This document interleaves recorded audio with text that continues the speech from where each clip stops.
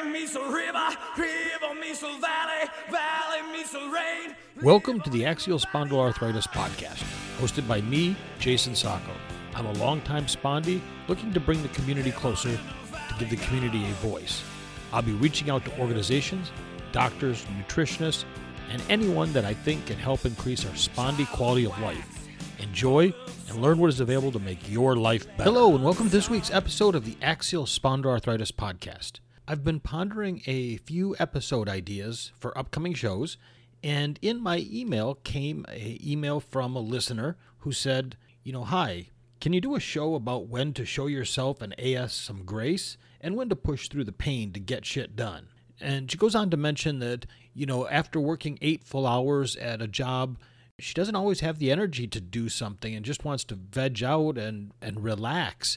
And, I can certainly understand that as I've transitioned back into the workforce. And it makes it really, really challenging, as so many of you with obviously full-time jobs know, or taking care of kids or whatever you do that takes up your day. So as I was looking around for a few items, I came across this article that I'm going to try and relate some things that I've done, and I'm going to ask you, the listener, to connect with me to tell me about some of the things you've done, because the more I think about this, the more I want to put a resource together on the website for things like apps, different products, different things that are helpful, and I want to get this all together as one conglomerate of a resource of things that people can go to try. So with that, let's look at an article that I came across, and it is on healthline.com, and the article is titled, 7 Ways I Adjusted to Chronic Illness and Got On With My Life. The link to it will be in the show notes below, so let's look at what this author of this article did, and I want to relate it a little bit to what I did. She goes in to talk about, she was diagnosed with EDS,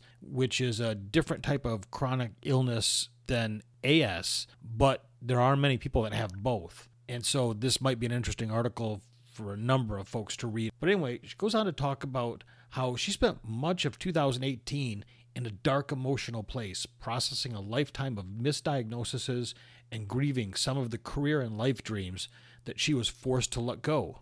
I know a lot of you can certainly relate to that and certainly understand that as you come to grips with your diagnosis with axial spondyloarthritis, what it's done for your life up until the diagnosis, and what your fears are for going forward. I know many of you can, certainly relate to that. She says, I wanted a guidebook to instruct me on how to get along with my life. And while I never found that guidebook, I did slowly piece together tons of advice and strategies that worked for her. And now, though my life is indeed different from how it used to be, it is once again fulfilling, rich, and active. That alone isn't a sentence I ever thought I'd be able to write again. And that's so true for many of us with axial spondyloarthritis. We go off on these journeys of discovering what is ailing us, then finding out what's ailing us, and then finding out how to move past what is ailing us. And when I say move past, I don't mean that you forget about it. It's that you have to come back to some semblance of living, and your only way you're going to do that is to push through, I guess, for lack of a better term, the AS diagnosis, and then find out how you have to mold and change your life as best you can around that axial spondyloarthritis diagnosis so that you can hopefully lead the richest life that you can lead. And that doesn't mean when you look at what somebody else is doing, that if you're not able to do those things, that your life is any less fulfilling. You just have to find different ways of expressing yourself. For me, I used to like to hike and all these fairly active items. I can't do them anymore. So I do this. I reach out through the podcast and talk to all of you. What are you going to do? Is it painting? Is it drawing? Is it writing? There's all sorts of activities that you might be able to pick up and do, something that you always wanted to try, and see if that brings you any type of joy. Number 1, I didn't really, but that's okay. She goes on to say, of course it took over my life. I had so many doctors to see and tests to get done. I had so many questions, concerns, and fears. She goes on to say, give yourself permission to be lost in your diagnosis. I find that it helps to set a finite amount of time, 3 to 6 months. You're going to cry a lot, and you're going to have setbacks. Accept where you're at and expect that this will be a huge adjustment. When you're ready, you can get to work on adapting your life. Well, again, that's something that we all understand. Once you get that diagnosis of ankylosing spondylitis, axial spondyloarthritis, whatever you've been told, it could be years and years and years that you're going on to get that diagnosis. And once you finally do, is it the proverbial weight's taken off your shoulders? I don't know. Only you can say what you felt at that given time. But take time to process it. Take time to accept it as best you can. Take time to understand what you think your limitations may be. But don't set limitations. And what I mean by that is don't artificially say, well, because I have this, I can't do this, this, and this. Do what you can do. Your body will tell you what you can do. You know, just an episode ago or so, I had Lisa Hare on, who's looking at American Ninja Warrior. That's an extremely competitive endeavor. You may be able to compete in things of that nature, maybe not that low, maybe more, maybe less. But don't artificially go out and say, well, you know, I have AS, so I can't do this. No, let your body tell you you can't do it. Don't let your mind tell you. Your body will do, in part, what your mind wills it to do. Within limitations, obviously. Don't go out and try to physically hurt yourself or push through it, but push your body to where it says, okay, enough is enough. Number 2, I got into a consistent routine. That's very helpful. I found that when I wasn't working, I still got up early, took a shower, made the bed, got everything ready like I was going to work, and then conquered the rest of my day. Originally, when I had first stopped working, I would kind of sit around, mope until 11, 12. Next thing I knew, it was 1 o'clock, and the day was pretty much over, unless I had a doctor's appointment that day. So don't let yourself fall into those traps. Continue a routine. Continue to get up early in the morning and take a walk. Walk around your house. Walk around your block. Walk outside. Do whatever. Go to the gym. Whatever your routines were, try to keep those up as much as possible once you have your diagnosis, because it's just going to help to keep you in your best frame of mind.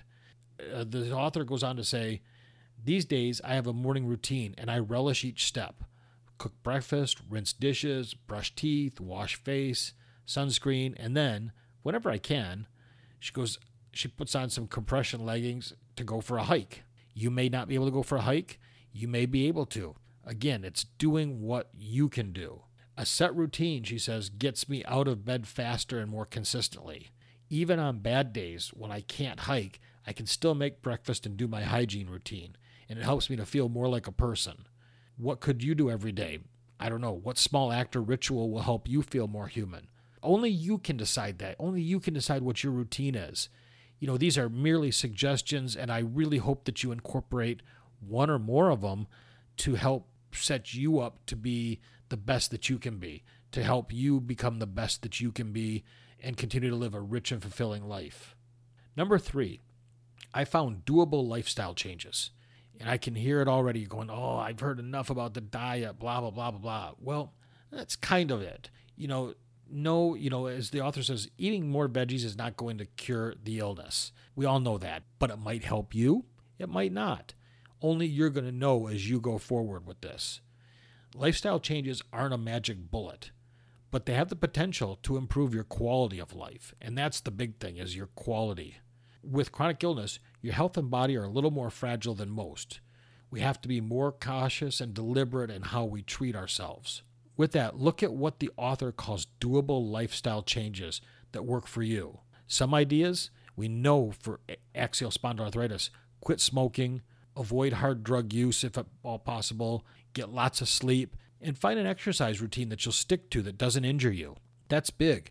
And one of the things is look at exercises that you can do when you're in bed.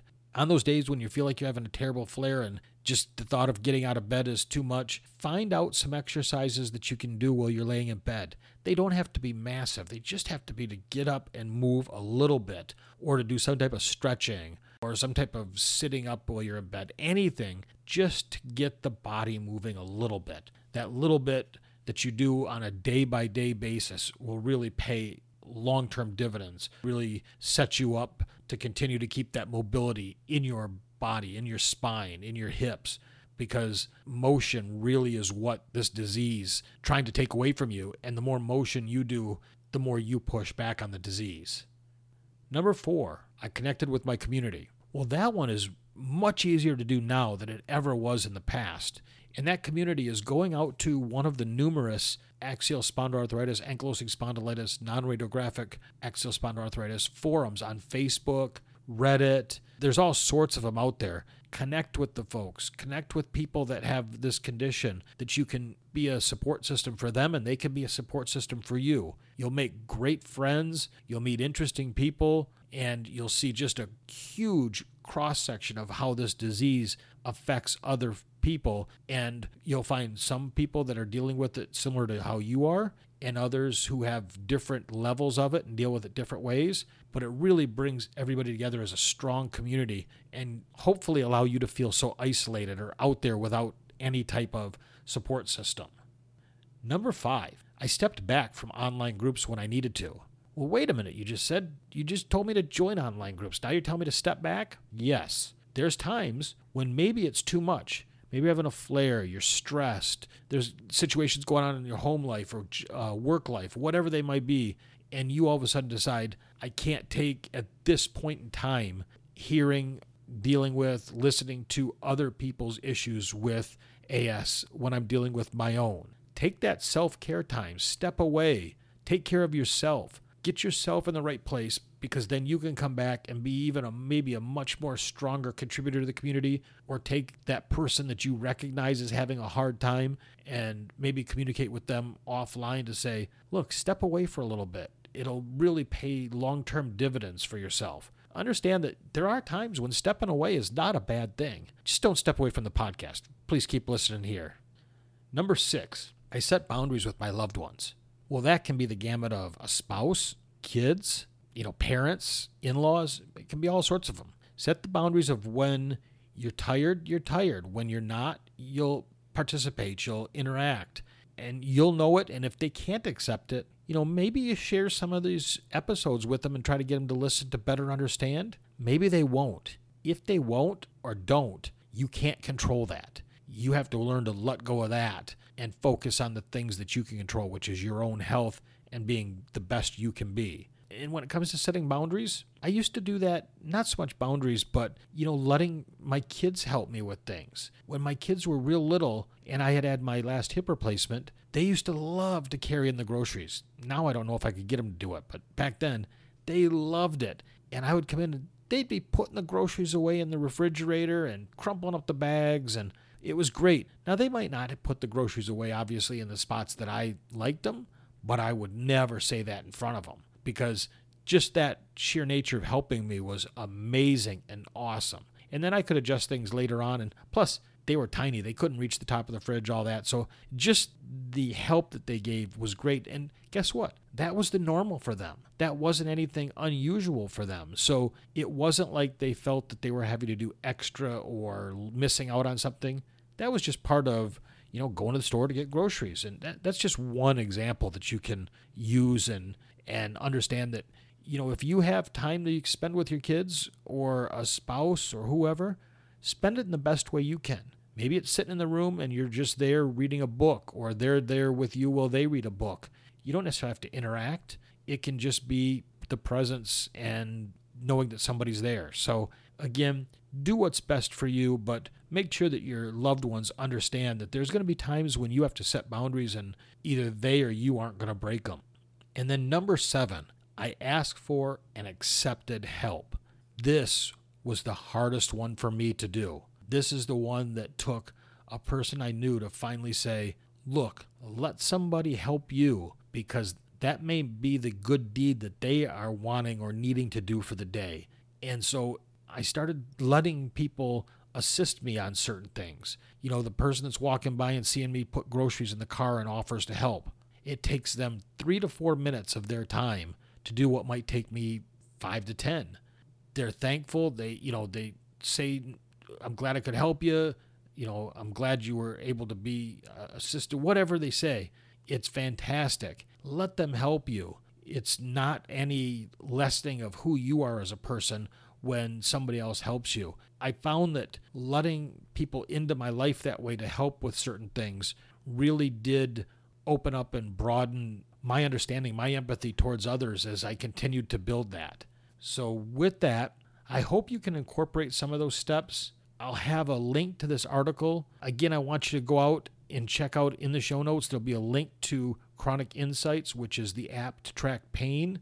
You might find that useful. There will also be a link to the Spondylitis Association of America, which has a whole bunch of information on it, including different topics that you might find of interest. And finally, this is the beginning of April, so you have 1 month to get set to get ready for the Walk Your AS Off.